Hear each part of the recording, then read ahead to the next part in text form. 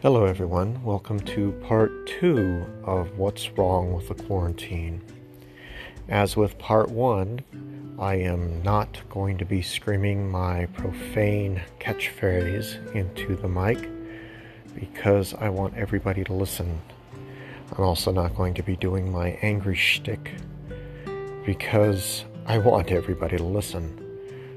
But if you are listening to this and you understood what I said in part 1, please continue to listen to this. If you are listening to this and skipped part 1, I hope that you will understand this phrase I'm about to repeat because it's a summary of all of part 1. And if you don't, I want you to go back and listen to part 1. It's 20 minutes, but it's well worth your time. If you listened to a little bit of part 1 and understood what I'm saying, good. Just as long as you understand what I'm saying. If you listen to part 1 and are angry, or you didn't want to listen and don't want to understand what I'm saying from part 1, you will not understand part 2. Just, what can I say? Thank you for listening, because apparently you're devoting your life to listening to a podcast where you want to be angry with me, you want to argue with me, and I'm not intentionally trying to take your life away from you. You're making that choice. The summary of part 1 is, in general, with doctors who are quantifiably good at their job, trust a medical doctor, to understand their medical profession, such as a biologist understanding viruses. Trust them to understand, specifically virologists or biologists, or the average doctor who knows about viruses. Trust that doctor to understand how viruses function. Trust them to understand how viruses spread themselves. Do not trust them to understand how people spread the viruses. Like I said, that's a lot to take in. If you didn't listen to my first episode, go back and listen to it now. Unless you understand what I'm saying, in which case go ahead. I'm assuming you understood and you're processing it and you're going on. Let's talk about the quarantine and why it's an absolute failure. Let's also talk about Italy. And let's also talk about China. All of these... South Korea. I'm going to hit you up with something else. Trust Italians to be Italians. Trust the Chinese to be Chinese. At least I'm talking about from a governmental standpoint. Trust the Chinese government to be the Chinese government. I should make that distinction. Trust the Italian people to behave as Italian people do. I say that as an Italian. The South Koreans understood this. China lies. They have been lying since Mao Zedong tricked the Dalai Lama into believing he wasn't going to butcher Buddhists and completely and totally oppress the nation when he was taking over the country. China has stepped down a little bit since then, but it was a multi-decade process of China not lying as much as they used to. We're talking about a country that directly funded and supplied soldiers to North Korea and North Vietnam. When I say North Vietnam, then it became all of communist Vietnam. This is not a country that has been open. This is a country that also had Tiananmen Square. This is also a country that has been trying to oppress other independent nations.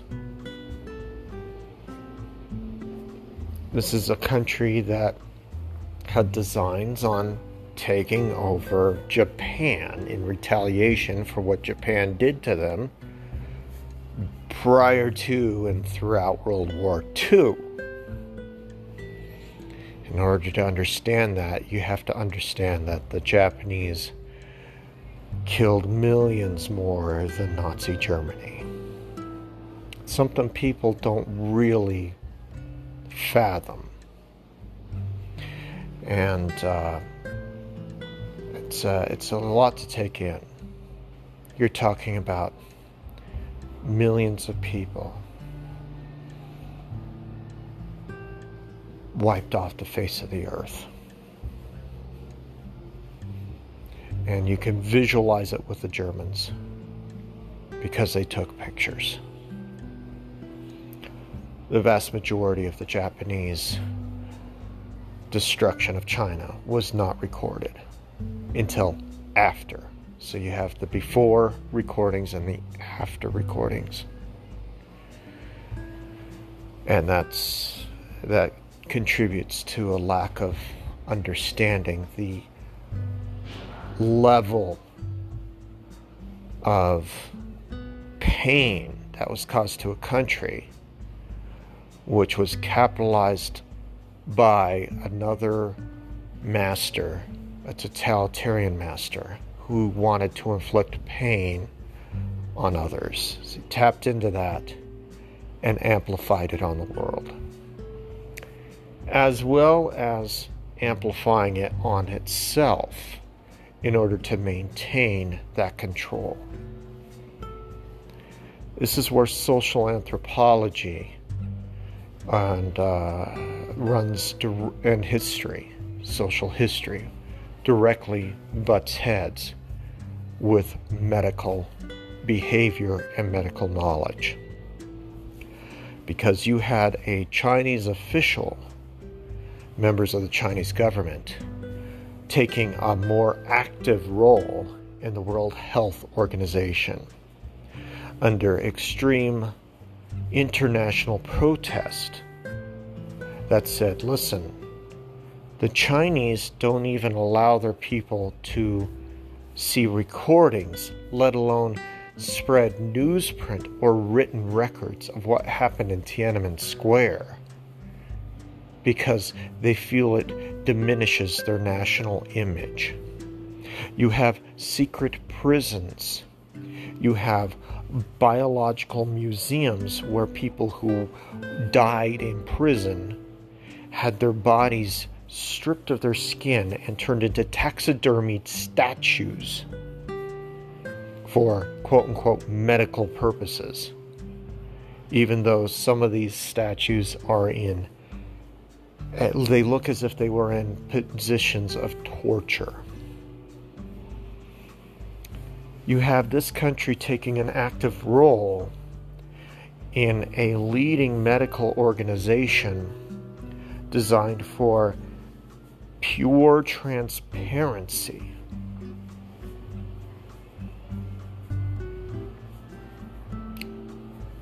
They're not going to be transparent about anything. They're going to cover their tracks.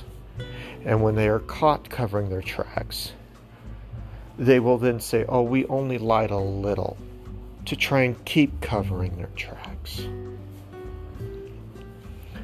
The U.S. intelligence report from November has confirmed this.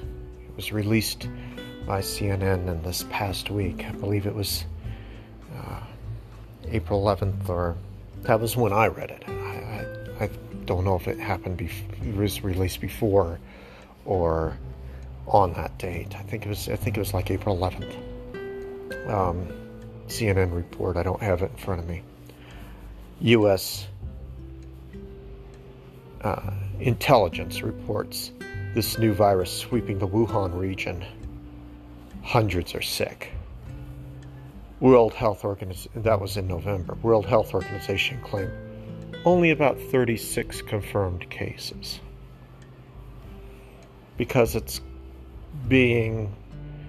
that region is being monitored and the information processed by Chinese government officials, former and present, communicating and working within, communicating with and also working within the World Health Organization.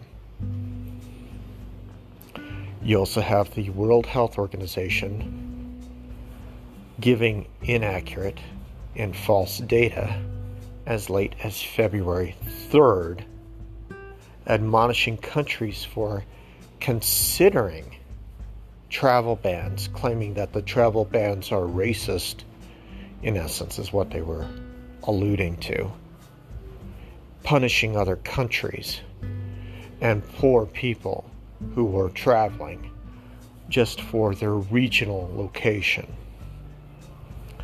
This was as people were already dying in Italy.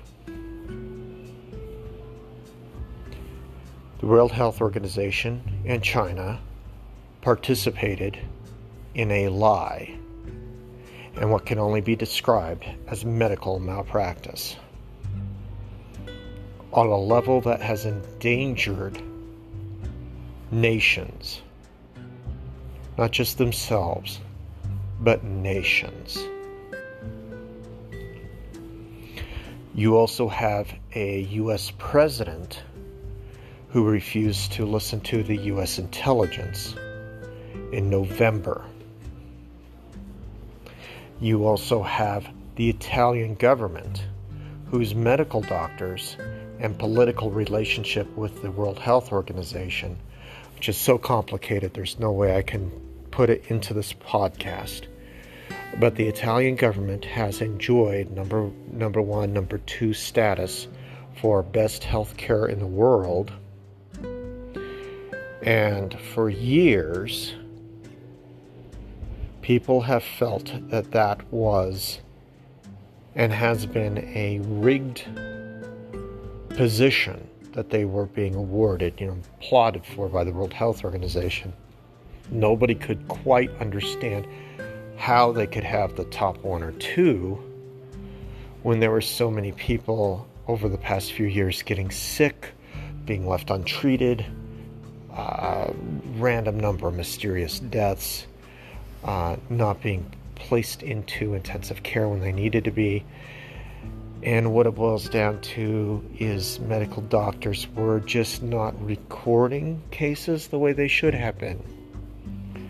And this has become even more prevalent with how the Italian government told its people when they were coming in with severe sickness, go home, it's just a regular cold. Now, there is a small justification for this, and I'll go into that in a second. And believe me, all this leads into the quarantine issue. So Italian doctors weren't recording these cases. And I know they weren't recording these cases, as do you and the news and everyone else, because there is no active record published by any major medical body in regards to the number of people who were infected in Italy. And even now, that number is still incomplete. They have no idea how many people are going to continue to die. So their mortality rate appeared to be extremely high at first. First, it looked to be close to 10%, and it looked to be close to around 6 or 7%.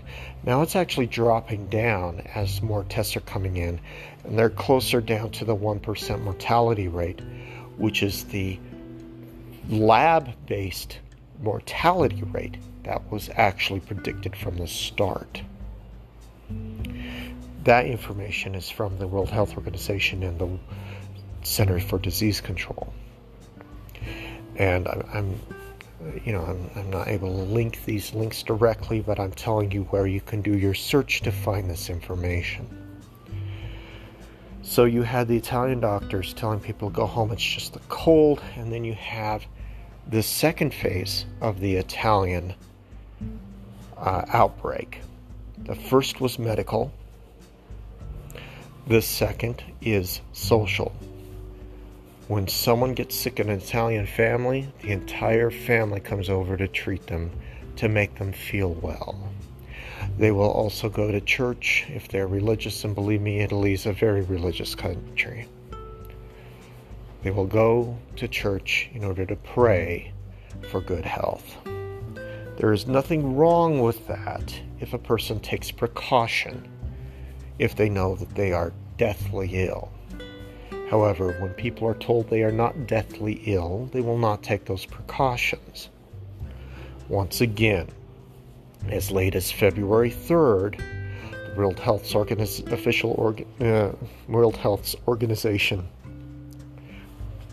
official position was that it's a serious virus, but no cause for major alarm.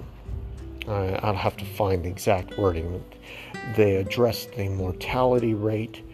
There seemed to be a mortality rate, but it seemed to be a regular virus. No need for travel restrictions. So you have patients going, infecting other people, and, oh well, it's just a sickness. They'll get over it. Thousands dead. Almost all of them at risk. Elderly people. People are dying. South Korea. Their medical doctors had the same information the World Health Organization had, but in the information they saw, wait a second. Even with these fudged numbers from China, it appears to be a 1% mortality rate. That's about 4, maybe 5 times higher than the regular cold during a heavy cold season. Then you have them thinking about the social aspect, and that social aspect is never trust China. South Korea lives with the effects and continued effects of China's morality. They live with China to the west, and North Korea, China's little progeny, to the north. Every day they wake up with that reality that China lies. And so South Korea immediately decided, we're going to investigate this. And then they started producing tests to target this specific strain of COVID. Now, to the medical reason that I said I would get back to. COVID-19 is the common cold virus mutated. All common cold viruses mutate. COVID-19 is no different. It shares the communicability of the common cold.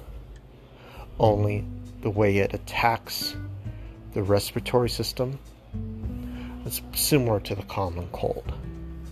Its defenses, which is what makes it so lethal, are fatty cells, fatty cell deposit that surrounds and protects the virus from incoming immune defense systems.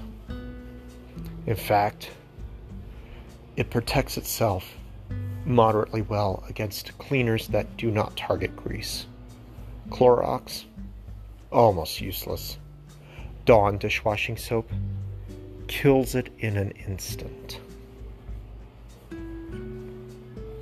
Well, that's the end of part 2. Part 3 will be coming right up, and it focuses on the quarantine. Thank you.